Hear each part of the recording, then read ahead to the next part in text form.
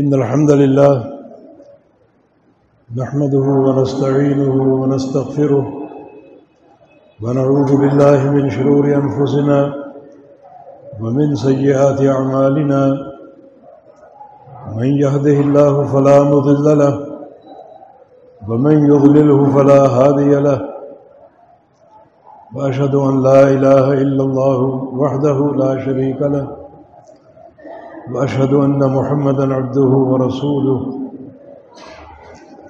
يا أيها الذين آمنوا اتقوا الله حق تقاته ولا تموتن إلا وأنتم مسلمون يا أيها الناس اتقوا ربكم الذي خلقكم من نفس واحدة وخلق منها زوجها وبث منهما رجالا كثيرا ونساء واتقوا الله الذي تساءلون به والأرحام إن الله كان عليكم رقيبا يا أيها الذين آمنوا اتقوا الله وقولوا قولا سديدا يصلح لكم أعمالكم ويغفر لكم ذنوبكم ومن يطع الله ورسوله فقد فاز فوزا عظيما أما بعد فإن خير الحديث كتاب الله وخير الهدي هدي محمد صلى الله تعالى عليه وسلم وشر الأمور محدثاتها وكل محدثة بدعة وكل بدعة ضلالة وكل ضلالة في النار من يطع الله ورسوله فقد رشد واهتدى ومن يعص الله ورسوله فقد ضل وغوى اللهم صل على محمد وعلى آل محمد كما صليت على إبراهيم وعلى آل إبراهيم إنك حميد مجيد اللهم بارك على محمد وعلى آل محمد كما باركت على إبراهيم وعلى آل إبراهيم إنك حميد مجيد سبحانك لا علم لنا إلا ما علمتنا إنك أنت العليم الحكيم رب اشرح لي صدري ويسر لي أمري واحلل عقدة من لساني يفقه قولي أعوذ بالله من الشيطان الرجيم من همزه ونفخه ونفسه بسم الله الرحمن الرحيم وَإِذَا سَأَلَكَ عِبَادِي عَنِّي فَإِنِّي قَرِيبٌ أُجِيبُ دَعْوَةَ الدَّاعِ إِذَا دَعَانِ فَلْيَسْتَجِيبُوا لِي وَلْيُؤْمِنُوا بِي لَعَلَّهُمْ يَرْشُدُونَ۔ یہ آیت کریمہ سورہ بقرہ سے ہے، اور جہاں روزوں کے احکام ذکر ہوئے ہیں ان کے بیچ میں یہ آیت کریمہ اللہ تعالی نے ذکر فرمائی ہے۔ اس سے قبل بھی رمضان کے احکام ہیں اور اس کے بعد بھی رمضان کے احکام ہیں، اور درمیان میں یہ آیت کریمہ ہے جس کا موضوع دعا ہے۔ وَإِذَا سَأَلَكَ عِبَادِي عَنِّي فَإِنِّي قَرِيبٌ، جب میرے بندے جب آپ سے پوچھے میرے بارے میں تو ان کو بتا دو کہ میں قریب ہوں۔ دراصل صحابہ نے ایک سوال کیا تھا، اقریب ربنا فنناجیہ ام بعید فننادیہ، ہمارا رب قریب ہے کہ ہم اس سے سرگوشی میں باتیں کریں، یا دور ہے کہ ہم اس کو چیخ چیخ کر پکاریں؟ تو اس سوال کے جواب میں آیت کریمہ اتری، وَإِذَا سَأَلَكَ عِبَادِي عَنِّي فَإِنِّي قَرِيبٌ، میرے بندے جب آپ سے پوچھیں میرے بارے میں تو ان سے کہہ دو کہ میں قریب ہوں۔ اجیب دعوت الداعی اذا دعانی، دعا کرنے والا جب بھی مجھ سے دعا کرے گا میں اس کی دعا قبول کروں گا۔ بس فلیستجیبوا لی، میرے فرما بردار بن جاؤ، ولیؤمنوا بی، اور مجھ پر ایسا ایمان لے آؤ جس کی اساس میری توحید ہو، میں دعائیں قبول کرتا جاؤں گا، پوری رہنمائی بھی دوں گا۔ تو اس آیت کریمہ کا رمضان کے سیاق میں ذکر ہونا اس بات کی دلیل ہے کہ رمضان جو ہے یہ قبولیت دعا کا مہینہ ہے، بالخصوص افطار کا وقت۔ نبی علیہ السلام کا ارشاد گرامی ہے ان للصائم عند فطرہ لدعوۃ ما ترد، روزے دار کے لیے افطار کے وقت دعا کرنا ہے اور وہ دعا رد نہیں کی جاتی، وہ قبول ہوتی۔ اور ایک خاص دعا بھی مذکور ہے ان للہ عتقاء عند کل فطر، کچھ بندے اللہ تعالیٰ کے عتیق بن جاتے ہیں ہر افطار کے وقت۔ عتیق جن کی گردنیں اللہ تعالیٰ جہنم سے آزاد کر دیتے، یہ وقت ایسا ہے کہ اللہ تعالیٰ سے اپنی گردن جہنم سے آزاد کرنے کی دعا کیجیے، یا اللہ ہماری گردن جہنم سے آزاد کر دے، ہمارے والدین کی اور ان تمام بھائیوں اور دوستوں کی جن کے ہم پر حقوق ہیں۔ یہ قبولیت دعا کی گھڑی ہے، بلکہ روزے کی حالت میں اور رات کی گھڑیوں میں ہر وقت قبولیت دعا کا وقت ہے۔ تو آج کا خطبہ بھی دعا کے حوالے سے ہے۔ نبی علیہ السلام کی ایک حدیث ہے بہت طویل، کہ عبداللہ بن عمر کی روایت سے، مسند احمد میں، سنن نبی دعاؤں میں، سنن نسائی اور ابن ماجہ میں یہ حدیث مذکور ہے۔ اس میں نبی علیہ السلام کی ایک طویل دعا ہے، اس دعا میں سے میں نے 2 جملے لیے ہیں آج کے خطبے کے لیے۔ ایک اللہم استر عوراتی، اور دوسرا وآمن روعاتی، اے اللہ میرے عیبوں اور گناہوں پر پردہ ڈال دے، اور مجھے جس جس چیز کا خوف ہے وہاں امن عطا فرما دے، مجھے سلامتی عطا فرما دے۔ بڑے قیمتی الفاظ ہیں یہ، میرے عیبوں پر پردہ ڈال دے۔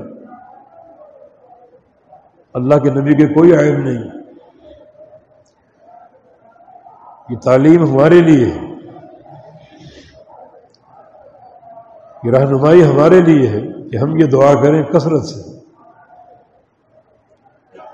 اور یہ پردہ دنیا کے اندر بھی ہو اور قیامت کے دن بھی ہو۔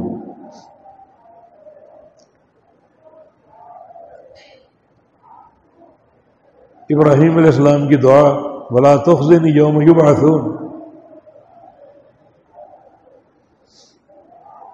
کہ اللہ جب لوگ اٹھائے جائیں قیامت کے دن مجھے رسوا نہ کیجیے۔ ابراہیم علیہ السلام کی دعا، اہل ایمان کی دعا بھی قرآن میں مذکور ہے وآتنا ما وعدتنا على رسلك ولا تخزنا یوم القیامہ، یا اللہ جو تو نے ہم سے وعدے کر رکھے ہیں اپنے رسولوں کے ذریعے وہ سارے عطا فرما دے، اور ہمیں قیامت کی رسوائی سے بچانا۔ وہ رسوائی بڑی ہی خطرناک ہے، اس عیبوں پر پردہ ڈال دیں۔ گناہ گار سبھی ہیں اور سب کو ستر پوشی کی ضرورت ہے، بس یہ دعا کرتے رہیں ان دو بندوں کی طرح ستر پوشی فرما دے جن کا حدیث میں ذکر ہے۔ نبی علیہ السلام کا فرمان ہے کہ ان اللہ یخلو بعبدہ یوم القیامہ، اللہ تعالیٰ قیامت کے دن اپنے بعض بندوں کے ساتھ تنہا ہو جائے گا،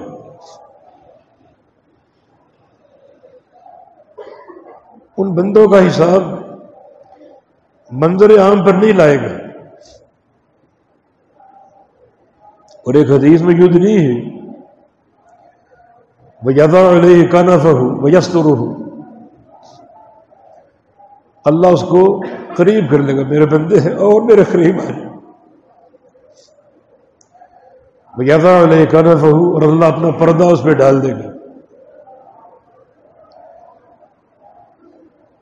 وَيَسْتُرُهُ، اور تمام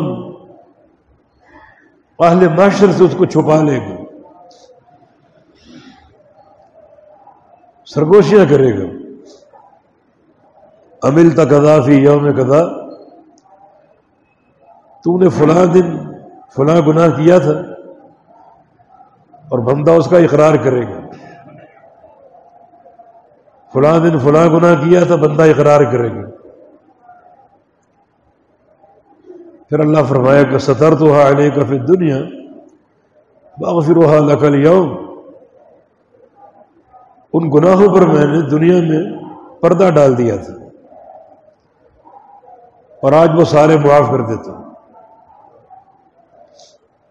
اللہم استر عورات، یا اللہ اسی طرح ہمارے گناہوں پر پردہ ڈال دینا۔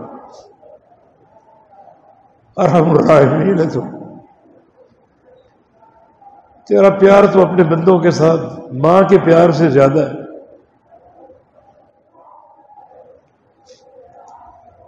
مرتے ہوئے ایک نوجوان نے ماں سے پوچھا اگر میرا قیامت کا حساب تیرے ذمہ ہو تو کیا سلوک کرے گی میرے ساتھ؟ ماں نے کہا کہ میں تیرے سارے گناہ معاف کر دوں۔ تو بے ساختہ کیا اٹھا، فزت ورب الکعبہ، رب کعبہ کی قسم پھر تو میں کامیاب ہوں۔ حساب اللہ نے لینا ہے، جو تجھ سے زیادہ رحمت اور محبت کرنے والا ہے۔ تو ہمارے ساتھ بھی کسی طرح کے حساب کا معاملہ فرما دینا، گناہ بہت ہے، پردے ڈال دینا۔ بلکہ ایک دوسرا بندہ اس والا سلوک کر دینا، اس کا نام پکارا جائے گا کہ آؤ فلاں کے بیٹے اپنا حساب دو، وہ آ رہا ہے، اور اللہ فرشتوں سے کہتا ہے کہ اعرضوا علیہ صغار ذنوبہ وارفعوا عنہ کبارہا، کہ میرا بندہ جو آ رہا ہے اس کے چھوٹے گناہ پیش کرنا، بڑے گناہ پیش نہ کرنا، وہ سارے اٹھا دو، صرف چھوٹے گناہ۔ پہنچ گیا اور اللہ نے اسی طرح پردہ ڈال دیا، چھوٹے گناہ پیش ہونا شروع ہو گئے۔ بندہ ان کا اقرار کر رہا ہے، وہ یشفق من کبارہ، اور بڑے گناہوں کی ہیبت سے کانپ رہا ہے کہ چھوٹے گناہ اتنی دقت کے ساتھ پیش ہو رہے ہیں اتنی باریک بینی کے ساتھ، تو جب بڑے گناہوں کا کھاتا کھلے گا میرا کیا بنے گا؟ جب سارے چھوٹے گناہ پیش ہو جائیں گے تو اللہ فرمائے گا اجعلوها حسنات، ان سارے گناہوں کو نیکیاں بنا دو۔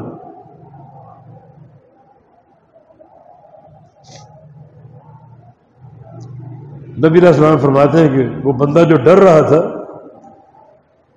اچانک اس میں جرت آ جائے گی کہ یا اللہ میں نے اور بھی بہت سے گناہ کر رکھے ہیں، وہ کیوں نہیں پیش ہو؟ جب وہ رحمان کی رحمت دیکھے گا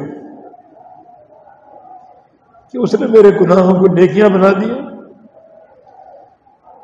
جن بڑے گناہوں کی ہیبت سے ڈر رہا تھا وہ گناہ بھی کھلوانے کی آرزو کر رہے ہیں اللہ تعالیٰ کی رحمت کو دیکھ کر۔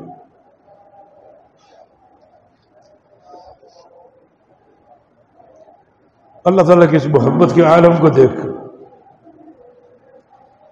ابو ذر غفاری اس کے راوی ہیں، وہاں کہ ہم نے پہلی بار نبی علیہ السلام کو کھلکھلا کے ہنستے دیکھا،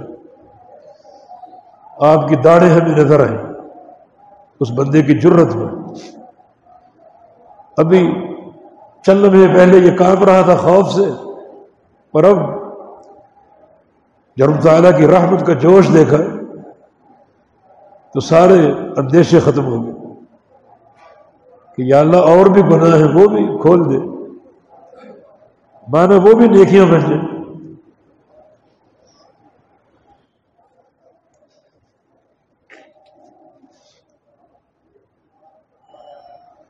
تو اللہ مستر عوراتنا، ہم گناہ گار ہیں الہ العالمین، اسی طرح ہمارے گناہوں پر بھی پردہ ڈال دینا، گناہوں کو نیکیاں بنا دینا، ارحم الراحمین، اور تیرے پیار کی حد نہیں ہے کوئی۔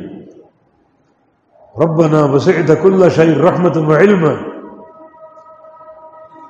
جہاں تک تیرا علم ہے وہاں تک تیری رحمت ہے۔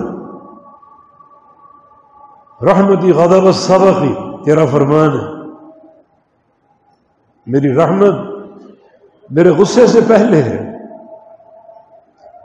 تو اسی رحمت کی التجا ہے، اپنے گناہوں کا اقرار اور اعتراف ہے، ان پر پردہ ڈالنے کی استدعا ہے دنیا میں اور آخرت میں۔ ویسے فارمولہ یہی ہے کہ اللہ تعالیٰ اگر دنیا میں گناہوں پر پردہ ڈال دے اور بندے کو رسوا نہ کرے تو قیامت کے دن بھی پردہ ڈالے رکھے گا۔ جب وہ گناہ کر رہا تھا اس وقت اس کو رسوا نہیں کیا تو آج کیسے کرے گا؟ وہ گناہ تو ہو چکا۔ اور ایک فارمولہ اور بھی ہے، من ستر علی اخیہ المسلم سترہ اللہ یوم القیامہ، جو اپنے کسی مسلمان بھائی کے عیب پر پردہ ڈال دے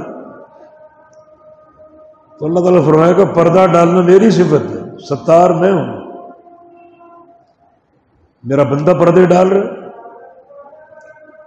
تو پھر میں پردے ڈالنے کے زیادہ مستحق ہوں، زیادہ لائق ہوں۔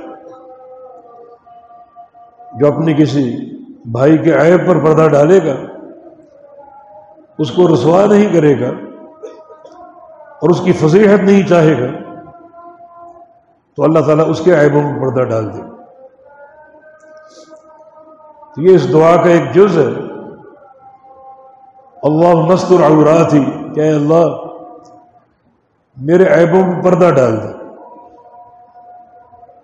اور نبی علیہ السلام کی دعا صبح شام کے اذکار میں بھی کیا کرتے تھے، روزانہ کرتے تھے۔ آپ کا تو کوئی عیب نہیں، مگر یہ تعلیم ہمارے لیے کہ ہم یہ دعا کریں، ہم اس کے زیادہ لائق ہیں، گناہ گار ہیں، قدم قدم پر گناہ کرنے والے، تو اللہ تعالیٰ سے التجائیں کرتے رہیں، اور بالخصوص رمضان کے مہینے میں جو قبولیت دعا کا مہینہ ہے کہ اللہ ہمارے عیبوں پر بھی پردہ ڈال دے، بلکہ اس بندے کی طرح ہمارے عیبوں کو اللہ تعالیٰ نیکیاں بنا دے۔ اس کے لیے کوئی چیز بڑی نہیں ہے، ہم اس کے نام کو مانتے ہیں، اس کی توحید کو مانتے ہیں۔ لا یفخر مع اسم اللہ شیء، نبی علیہ السلام کا فرمان۔ اللہ کے نام کو اگر صحیح معنی میں مانتے ہو تو اس کے نام کے سامنے کوئی چیز بھاری نہیں ہے، اس کے نام کو مان لو، اس کی شان کو پہچان لو اور اس کی معرفت حاصل کر لو۔ امام سیبوی رحمہ اللہ نحو کے اور لغت کے بہت بڑے امام تھے۔ جب ان کا انتقال ہوا، کسی نے خواب میں دیکھا کہ اللہ تعالیٰ نے کیا سلوک کیا، کہا کہ میں نے اللہ تعالیٰ کے بارے میں ایک جملہ کہا تھا، اسی جملے کی بنا پر اللہ تعالیٰ نے مجھے معاف کر دیا، میرا حساب ختم کر دیا اور جنت کی رہنمائی فرما دی۔ وہ جملہ اللہ علام الاعلام، اللہ ایک ایسا نام ہے جو سارے ناموں میں سب سے بڑا نام ہے۔ جتنے اچھے نام ہیں ان سب کے مفاہیم الگ کر لیے جائیں، ان کے معنی الگ کر لیے جائیں تو اللہ کے نام کے معنی پورے نہیں ہوں گے۔ پوری دنیا ایک طرف ہو، جن بھی، انسان بھی، فرشتے بھی، دنیا کے شعراء بھی، ادبار، بلغار، فصحاء بھی، اللہ کے نام کا ترجمہ کرنے کے لیے سارے عاجز آ جائیں گے۔ ایسا یہ جامع نام ہے۔ اللہ نے اسی جملے پر میرا حساب موقوف کر کے سارے گناہ معاف کر دیے۔ اللہ کے نام کے مقابلے میں کوئی شے بھاری نہیں ہے، اس کی معرفت ہو، اس کی توحید کی پہچان ہو۔ دوسرا جملہ وآمن روعاتی، کہ اللہ مجھے جس جس چیز کا ڈر ہے مجھے وہاں امن دے دے، سلامتی دے دے، میرے ڈر اور خوف دور کر دے۔ بڑی قیمتی دعا ہے۔ ہمارے سامنے ڈر اور خوف کی بہت سی گھڑیاں ہیں اور بہت سی ساعات ہیں۔ ہمیں ڈر ہے موت کی سکرات سے، موت کی بے ہوشیوں سے، موت کی گھٹن اور تکلیف سے، اور موت کے بعد کے احوال سے۔ نبی علیہ السلام کی حدیث ہے لا تتمنوا الموت فإن حوض المطلع شدید، موت کی تمنا مت کیا کرو، مرنے کے بعد اگلے جہاں میں جھانکنا بہت ہی سخت اور ناقابل برداشت ہے۔ آدھی دنیا کا فاتح امیر المومنین عمر بن خطاب رضی اللہ عنہ فرمایا کرتے تھے اگر مجھے پوری دنیا کا مالک بنا دیا جائے اور سارے خزانے میرے قدموں میں ڈھیر کر دیے جائیں تو سارے اللہ تعالیٰ کو دینے کو تیار ہوں، اس شرط پر کہ میرے مرنے کے بعد اگلے جہاں کا منظر آسان ہو جائے، اگلے جہاں میں جھانکنا آسان ہو جائے۔ یا اللہ ہمیں موت کا ڈر ہے اور موت کے بعد اگلے جہاں میں جھانکنے کا ڈر ہے۔ ہمیں اس وقت کا ڈر ہے جب قبر میں اتارا جائے گا اور چاروں طرف سے اللہ کا عذاب ہم پر حملہ آور ہوگا، کبھی سر کی طرف سے، کبھی دائیں اور بائیں سائڈ سے، اور کبھی پاؤں کی طرف سے۔ کچھ عمل ہیں جو بچانے والے ہیں، اور اگر وہ نہ ہوں تو انسان قبر میں جاتے ہی اللہ کے عذاب کے لپیٹے میں آ جائے گا۔ سر کی طرف سے آئے گا تو سجدہ اور تلاوت قرآن کھڑے ہو جائیں گے، اس کا دفاع کریں گے، وہ عذاب وہاں سے پھر جائے گا، لوٹ جائے گا، دائیں طرف سے آئے گا، وہاں روزہ کھڑا ہوگا، اور ایک حدیث میں صدقے کا ذکر ہے، وہ اس بندے کا دفاع کریں گے۔ بائیں طرف سے آئے گا نماز اور زکوٰۃ، اور بعض احادیث میں سر کی طرف نماز کھڑی ہوگی، پاؤں کی طرف سے آئے گا 2 عمل کھڑے ہوں گے، ایک راتوں کا قیام اور تہجد، اور دوسرا اپنے قدموں سے چل کر جانا مسجد کی طرف نماز کی ادائیگی کے لیے۔ یہ 2 عمل بندے کا دفاع کریں گے۔ بڑا یہ خوفناک منظر ہے کہ قبر میں اترتے ہی اللہ کا عذاب چاروں طرف سے جھپٹے گا۔ وہ خوش نصیب لوگ ہوں گے جن کے بارے میں اللہ کا عذاب کہے گا کہ ما وجدت فیہ منفذا، یہ بندہ کامیاب ہے، اس میں داخل ہونے کے لیے مجھے کوئی سوراخ نہیں ملا، اس کے عمل نے اس کو بچا لیا۔ یہ گھڑی بڑی محیب ہے، ہمارے عمل شاید اس قابل نہ ہو، ٹوٹی پھوٹی نیکیاں ہیں۔ تیرے پیغمبر نے یہ دعا تعلیم فرمائی وآمن روعاتی، کہ مجھے جس چیز کا ڈر ہے مجھے وہاں امن دے دے۔ یا اللہ ہمیں اس گھڑی کا خوف ہے، قبر کے عذاب کے جھپٹے کا خوف ہے، ہمیں امن دے دے، اس مرحلے میں سلامتی عطا فرما۔ پھر نبی علیہ السلام کی ایک اور حدیث ہے کہ تعرض علیہ 99 تنین، عذاب قبر میں بندے پر روزانہ 99 سانپ چھوڑے جائیں گے جو اس کے چھوٹے سے وجود کو اپنے زہر سے بھریں گے۔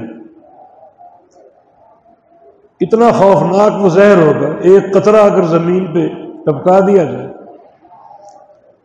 تو زمین پر موجود ساری فصلیں اور سارے باغات کڑوے اور زہریلے ہو جائیں، اور قیامت تک وہ زمین کاشتکاری کے قابل نہ رہے۔ 99 سانپ اس کے جسم کو زہر سے بھریں گے۔ یا اللہ ہمیں ان سانپوں کا خوف ہے۔ وآمن رواتی، ہمارے اس ڈر کو دور فرما دے، اس ڈر کو امن میں بدل دے۔ نادى مناد من السماء ان قد كذب عبدي فافرشوا له من النار والبسوه من النار وافتحوا له بابا من النار۔ جو بندہ ناکام ہو جائے گا آسمان سے ندا آئے گی، بڑا یہ جھوٹا ہے، گندے عقیدے والا، گندے عمل والا، اس کے نیچے جہنم کا بستر بچھا دو، اسے جہنم کا لباس پہنا دو، جہنم کے دروازے اسی قبر میں کھول دو، قبر کو تنگ کر دو، اس قدر قبر اس کو دبائے کہ پسلیں ایک دوسرے میں داخل ہو جائیں۔ بعض حدیث میں اس کا جسم بال کی طرح باریک ہو جائے، اور یہ کیفیت من ورائہم برزخ الی یوم یبعثون، یہ کیفیت قیامت تک رہے گی۔ یا اللہ یہ ہمیں خوف ہے، یہ ہمیں ڈر ہے۔ وآمن رواتی وآمن رواتنا، ہمارے اس ڈر کو دور فرما دے۔ تیرے سامنے التجا ہے اس ماہ مبارک میں، روزے کی حالت میں۔ وآمن رواتی، تیرے نبی کی تعلیم ہے یہ دعا کرنا، تو ہمیں ڈر ہے اس قبر کے مرحلے سے، ہمارے اس ڈر کو امن میں بدل دے اور سلامتی عطا فرما۔ ہمیں ڈر ہے اس دن کا جس دن سور پھونکا جائے گا، بڑا وہ کڑا دن ہے، بسم اللہ الرحمن الرحیم، اذا الشمس كورت واذا النجوم انكدرت واذا الجبال سيرت۔ سورج کو لپیٹ کر جہنم میں ڈال دیا جائے گا۔ اللہ تعالیٰ چاہے گا جو سورج کے پجاری ہیں وہ اپنے معبود کو دیکھ لیں، عبرت لیں، مگر فائدہ کوئی نہیں، یہ تمہارا معبود پڑا ہوا جہنم۔ جب سورج لپیٹا جائے گا اندھیرا چھا جائے گا۔ قیامت کا سورج بعد میں آئے گا لوگوں کو گرمی دینے کے لیے، وَتَطْلُعُ الشَّمْسُ حَتَّى تَكُونَ عَلَى مَسَافَةِ مِیلٍ، ایک میل کے فاصلے کے بقدر قریب آ جائے گا،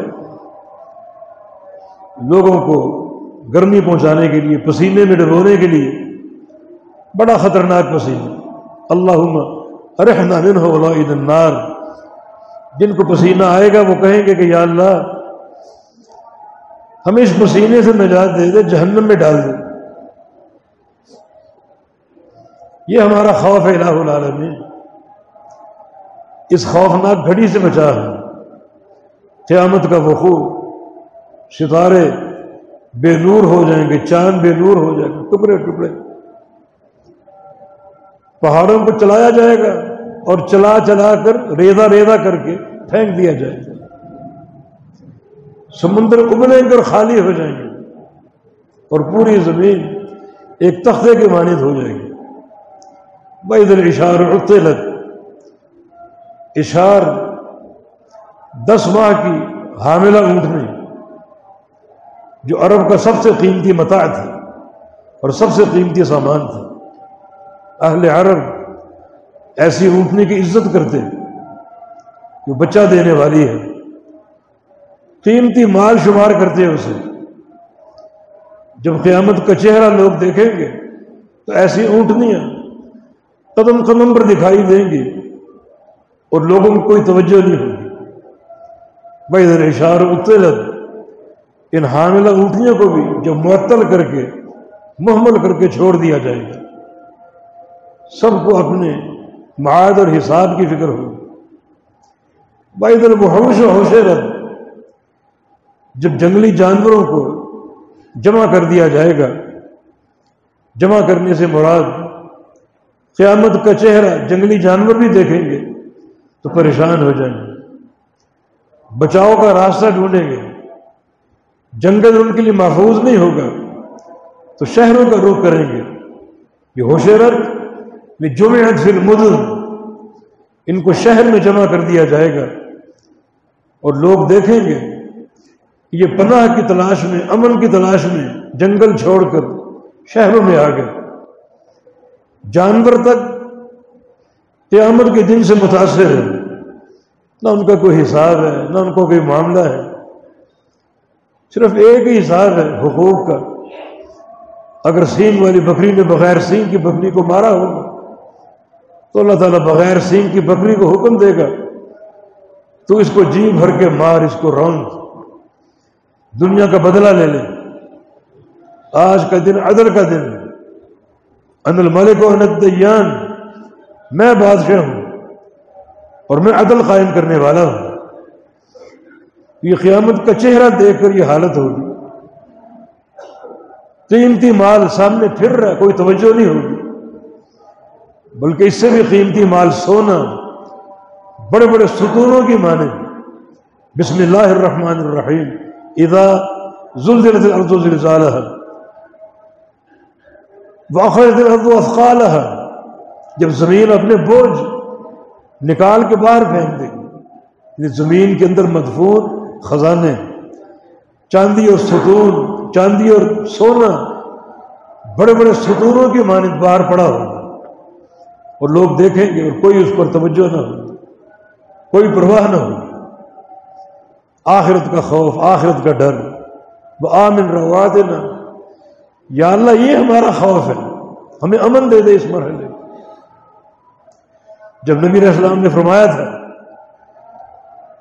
کہ یحشر الناس یوم القیامت حفاۃ عراۃ غرلا، کہ لوگ قیامت کے دن اٹھائے جائیں گے ننگے پاؤں اور برہنہ بدن،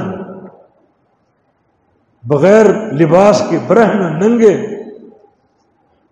ام المومنین نے سوال کیا، سیدہ عائشہ صدیقہ طاہرہ مطہرہ، اذا ينظر بعضهم بعضا، کہ لوگ ایک دوسرے کو دیکھیں گے، عورتیں مردوں کو دیکھیں گی، مرد عورتوں کو دیکھیں گے، جب سارے برہنہ ہوں۔ وہاں عائشہ نہیں، الامر اہون، یا الامر افضع، قیامت کا معاملہ بڑا ہولناک ہے، کسی کو دیکھنے کی طرف کوئی سوچ ہی نہیں ہوگی، سب کو اپنے حساب کی فکر ہے۔ یہ مرحلہ خوفناک ہے، یا اللہ یہ ہمارا خوف ہے، ہمیں یہاں امن عطا فرما دے تیرے نبی کی دعا کے مطابق، وآمن روعاتنا، ہمیں جہاں جہاں کا خوف ہے وہاں وہاں پر ہمیں امن عطا فرما دے، سلامتی عطا فرما دے۔ یہ قیامت کا چہرہ بڑا ہولناک ہے، فرشتوں کا حساب نہیں ہے، مگر فرشتے جب دیکھیں گے آخرت کا قائم ہونا، یہ ٹوٹ پھوٹ، تو فرشتے کہیں گے سبحانک ما عبدناک حق عبادت ہے، یا اللہ تو پاک ہے، ہم تو تیری عبادت کا حق ادا نہیں کر سکے۔ اتنا یہ خوفناک دن، اتنا دہشتناک دن، فرشتوں کو بھی ڈر لگے گا، حالانکہ ان کا حساب نہیں، مگر آخرت کا وقوع اور قیامت کا چہرہ انہیں بھی ہراساں کر دے گا، ہم بھی ہراساں ہوں گے۔ تو ہم قدم قدم پر دعا کر رہے ہیں، وآمن روعاتنا، کہ یا اللہ ہمارے اس خوف کو امن میں بدل دو۔ جب قیامت کا چہرہ لوگ دیکھیں گے، بڑے بڑے عبادت گزار، نبی علیہ السلام کی حدیث ہے، لو ان رجلا یجر علی وجہہ من یوم ولد الی یوم یموت حرما فی مرضات اللہ لحقر ذلک یوم القیامہ۔ ایک بندہ اگر پیدا ہوتے ہی اپنے چہرے کے بل گھسیٹا جائے بلال حبشی کی طرح، اللہ کی راہ میں، اللہ کی رضا کے لیے اور اس کی توحید کی خاطر، اور گھسیٹا جائے بڑھاپے کی موت تک، 100 سال جیے وہ، اور اس کو 100 سال گھسیٹا گیا، جب قیامت کا چہرہ دیکھے گا لحقر ذلک یوم القیامہ، تو اپنے اس عمل کو حقیر جانے کا، میں نے کچھ بھی نہیں کیا۔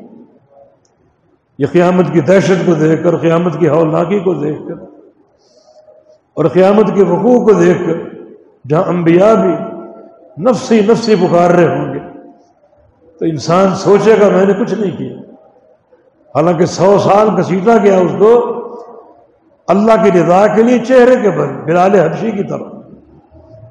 انہیں چند دن آزمایا گیا تھا، ستایا گیا تھا، جھنجھوڑا گیا تھا، جسم پر آگ رکھی گئی تھی، کانٹوں اور کوڑوں پر گھسیٹا گیا تھا۔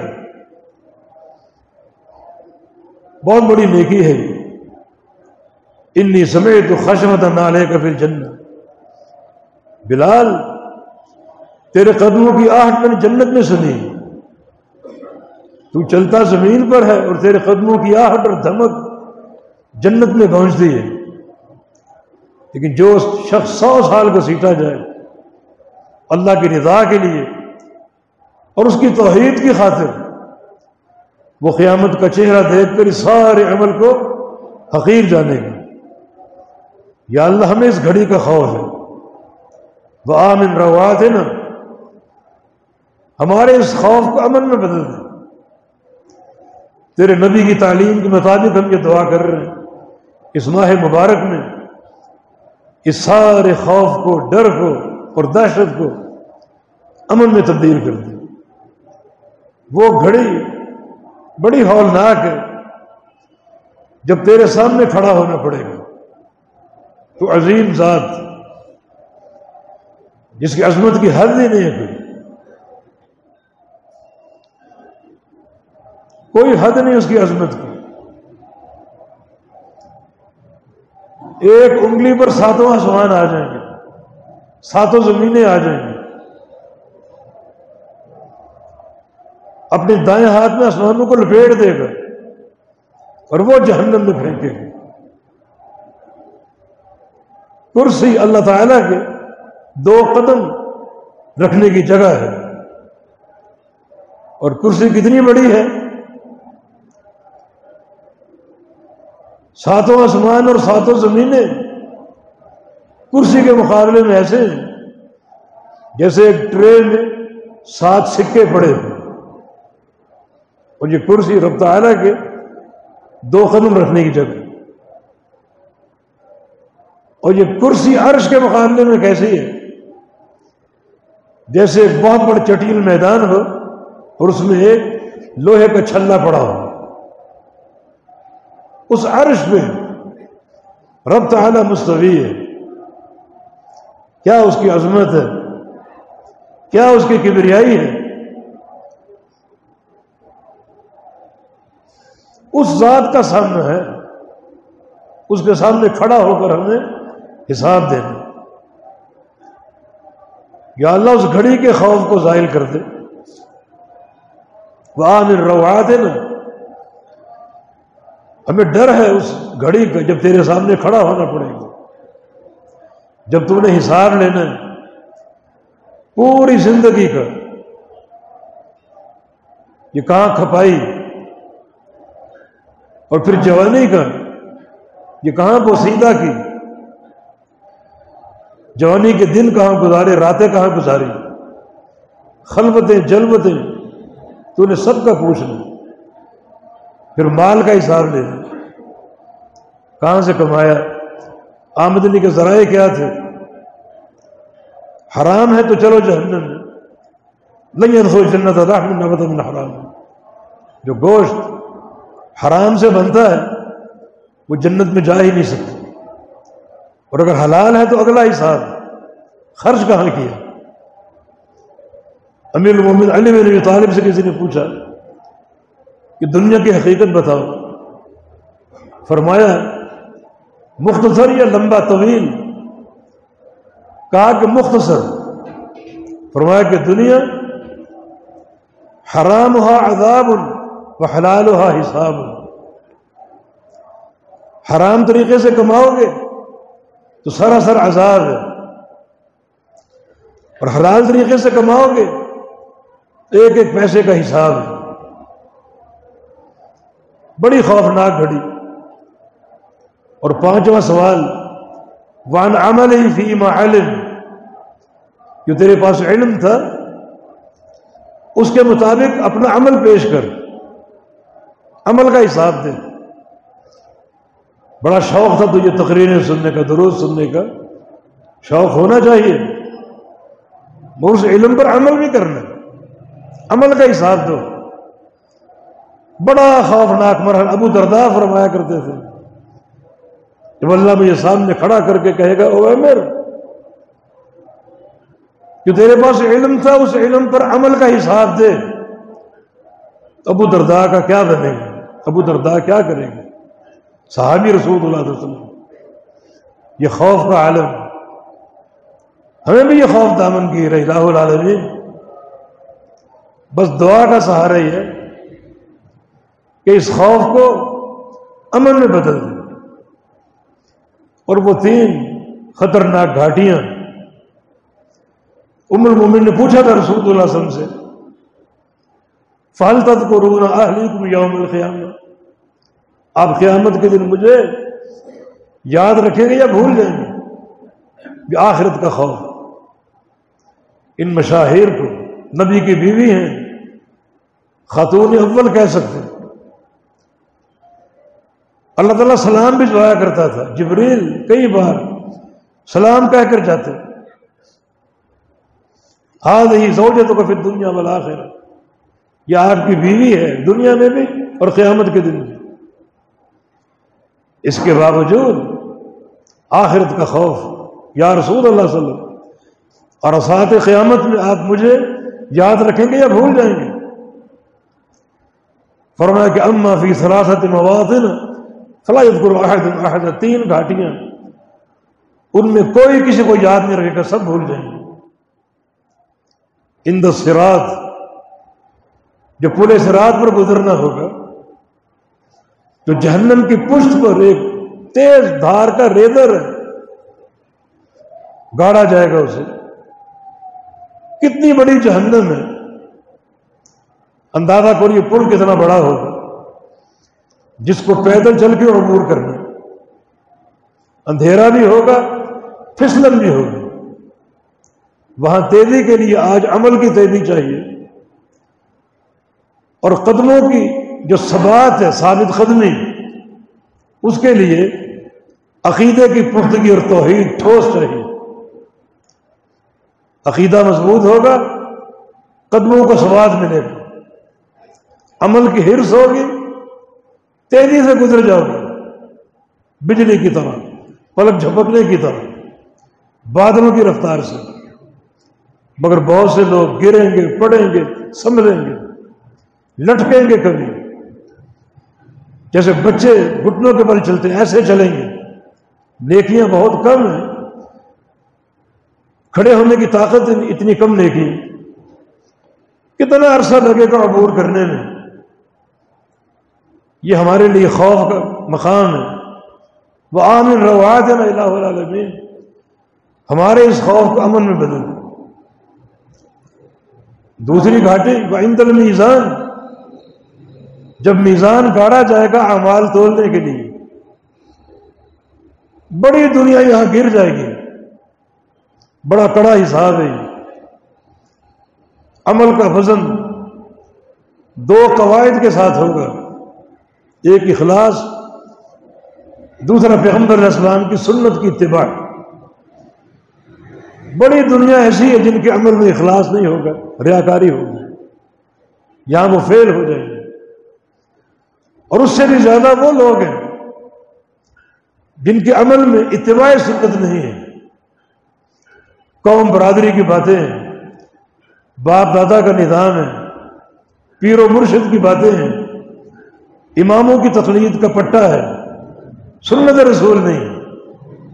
یہاں وہ فیل ہو جائیں گے، ناکام ہو جائیں گے، گر جائیں گے۔ یہ گھاٹی بڑی خوفناک ہے، ہمیں اس گھاٹی کا ڈر ہے۔ اخلاص کی حفاظت ضروری ہے اور سنت کی اتباع ضروری ہے۔ یا اللہ ہمارے اس خوف کو امن میں بدل دے، وآمن روعاتنا۔ اور تیسری گھاٹی عند الکتاب، جب اعمال نامے تقسیم ہوں، کسی کو دائیں ہاتھ میں، کسی کو بائیں ہاتھ میں، اس وقت بھی کوئی کسی کو یاد نہیں رکھے گا، سب بھول جائے گا۔ اس گھاٹی کا خوف ہے، جب تک نتیجہ واضح نہ ہو جائے سب پریشان ہیں کہ اعمال نامہ دائیں ہاتھ میں یا بائیں ہاتھ میں۔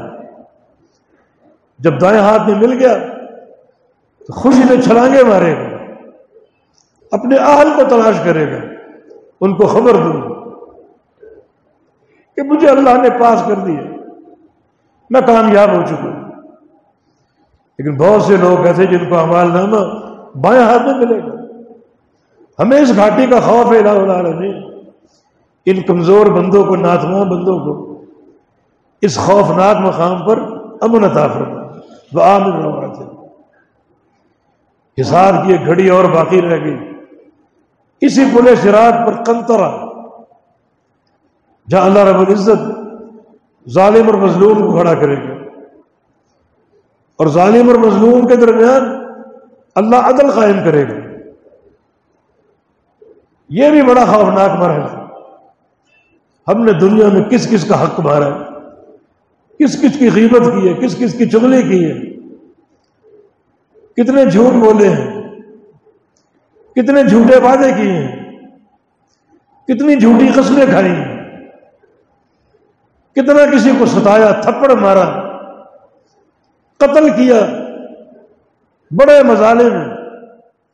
اور قیامت کا دن یوم الجمع، جمع کا دن، جس کا ایک معنی مظلوم اور ظالم کو جمع کرنا، اس قنطرہ پر حساب دو۔ اتنا دقیق حساب ہے، اللہ تعالیٰ فرمائے گا، آخری بات عرض کر رہا ہوں، یا اہل الجنہ، اے وہ لوگوں جن کو نیکیاں نظر آ رہی ہیں، اپنے تائیں سمجھنے کہ ہم جنتی ہیں، سنو اس وقت تک تم جنت میں نہیں جا سکتے۔ اگر کسی جہنمی کا تم پر حق ہے، میں نے عدل قائم کرنا ہے، یہ نہیں کہ وہ جہنمی جائے بھاڑ میں، جائے جہنم میں، یہ جنتی ہے اس کی ہم قدر کریں، اور وہ جہنمی جائے بھاڑ میں، نہیں۔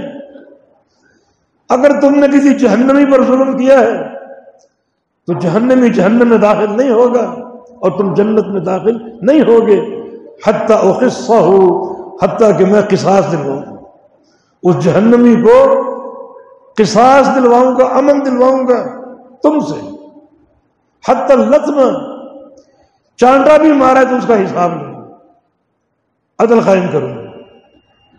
صحابہ پریشان ہو گئے، یا رسول اللہ صلی اللہ علیہ وسلم ابھی آپ نے فرمایا ہم خالی ہاتھ اٹھیں گے، تو اس کو کیا دے کر راضی کریں گے؟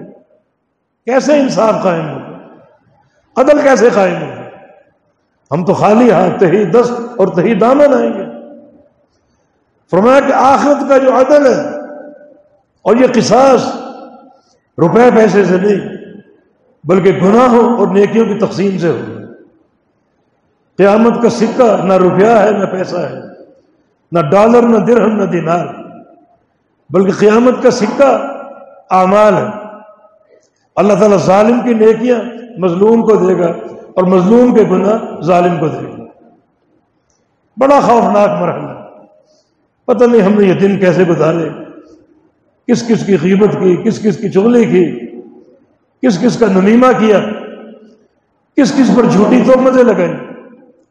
قیامت کے دن کٹہرے میں کھڑا کر دیں گے اور وہاں کوئی عزیز داری نہیں ہوگی۔ یوم یفر المرء من اخیہ، بھائی بھائی کو دیکھ کر بھاگے گا، شوہر بیوی کو اور بیوی شوہر کو دیکھ کر، ماں بیٹے کو دیکھ کر، بیٹا ماں کو دیکھ کر۔ کیوں بھاگنے کی ضرورت کیا ہے؟ سب کو دنیا کے مظالم یاد آئیں گے۔ بھائی سوچے گا میں نے فلاں مرحلے پر بھائی کو تنگ کیا تھا، اس کا حق میں نے قسم کیا تھا، آج یہ مجھے کٹہرے میں کھڑا کرنے والا ہے۔ شوہر بھاگے گا بیوی سے، میں نے بیوی پر ظلم کیا فلاں فلاں موقع پر، آج مجھے کٹہرے میں کھڑا کرنے والی۔ بیوی شوہر کو دیکھ کے بھاگے گی، میں نے فلاں فلاں مقام پر اس کی نافرمانی کی، ناشکری کی، آج مجھے یہ کٹہرے میں کھڑا کرنے والا ہے۔ تو کوئی وہاں عزیز داری نہیں ہو، سب بھاگے۔ بڑا یہ خوفناک مرحلہ۔ وآمر رواتنا، یا اللہ ہمیں اس مرحلے کا ڈر ہے اور تیرے پیغمبر کی دعا پر عمل کرتے ہوئے ہمارے التجا ہے، ہماری استدعا ہے کہ تو ہمیں اس مرحلے پر امن عطا فرما دے۔ امن عطا فرمانے پر قادر ہے۔ تو ظالم اور مظلوم کے درمیان اس طرح بھی عدل قائم کرے گا کہ ظالم کو اپنی طرف سے دے کر راضی کرے گا، مظلوم کے مظالم اپنے ذمے لے لے گا۔ اس کے لیے بہت سے متقاضیات ہیں۔ انسان کی ٹھوس توحید ہو، اللہ کو پسند آ جائے تو اللہ تعالیٰ ظالم اور مظلوم کھڑا کرے گا ضرور، مگر بندے کی توحید، اس کا راسخ عقیدہ، اس کا فہم توحید نفیاً و اثباتاً اتنا اللہ کو پسند آیا کہ اللہ رب العزت اس حساب کو موقوف کر کے اس ظالم کا ظلم اپنے ذمہ لے لے گا، جنت کی نعمتیں دے گا اور اس کو راضی کر دے گا۔ یا پھر اللہ کے بندو توبہ کی طرف لاچاری، دل سے توبہ کی طرف لاچار ہو جائے، جیسے 100 افراد کا قاتل تھا بنی اسرائیل کا، 100 قتل کر رکھے تھے، حل لی من توبہ، حل لی من توبہ، ایک ایک بندے سے پوچھ رہے بتاؤ میرے لیے توبہ ہے؟ ایک راہب کا بتایا گیا، اس سے پوچھو جا کر، اس نے کہا اللہ لک توبہ، تیری توبہ کہاں قبول ہو؟ اس کو بھی قتل کر دیا۔ پھر باہر نکلا، حل لی من توبہ، کوئی توبہ ہے میرے لیے؟ یہ اس کی لاچاری، اس کا اضطرار، توبہ کے لیے اس کا بھاگنا پھرنا، ایک ایک بندے سے پوچھ رہے۔ اس بار ایک عالم کا پتہ بتایا گیا، عالم ربانی، جس کے پاس اللہ کی وحی کا علم تھا، اس سے جا کر پوچھا، اس سے جا کر پوچھا۔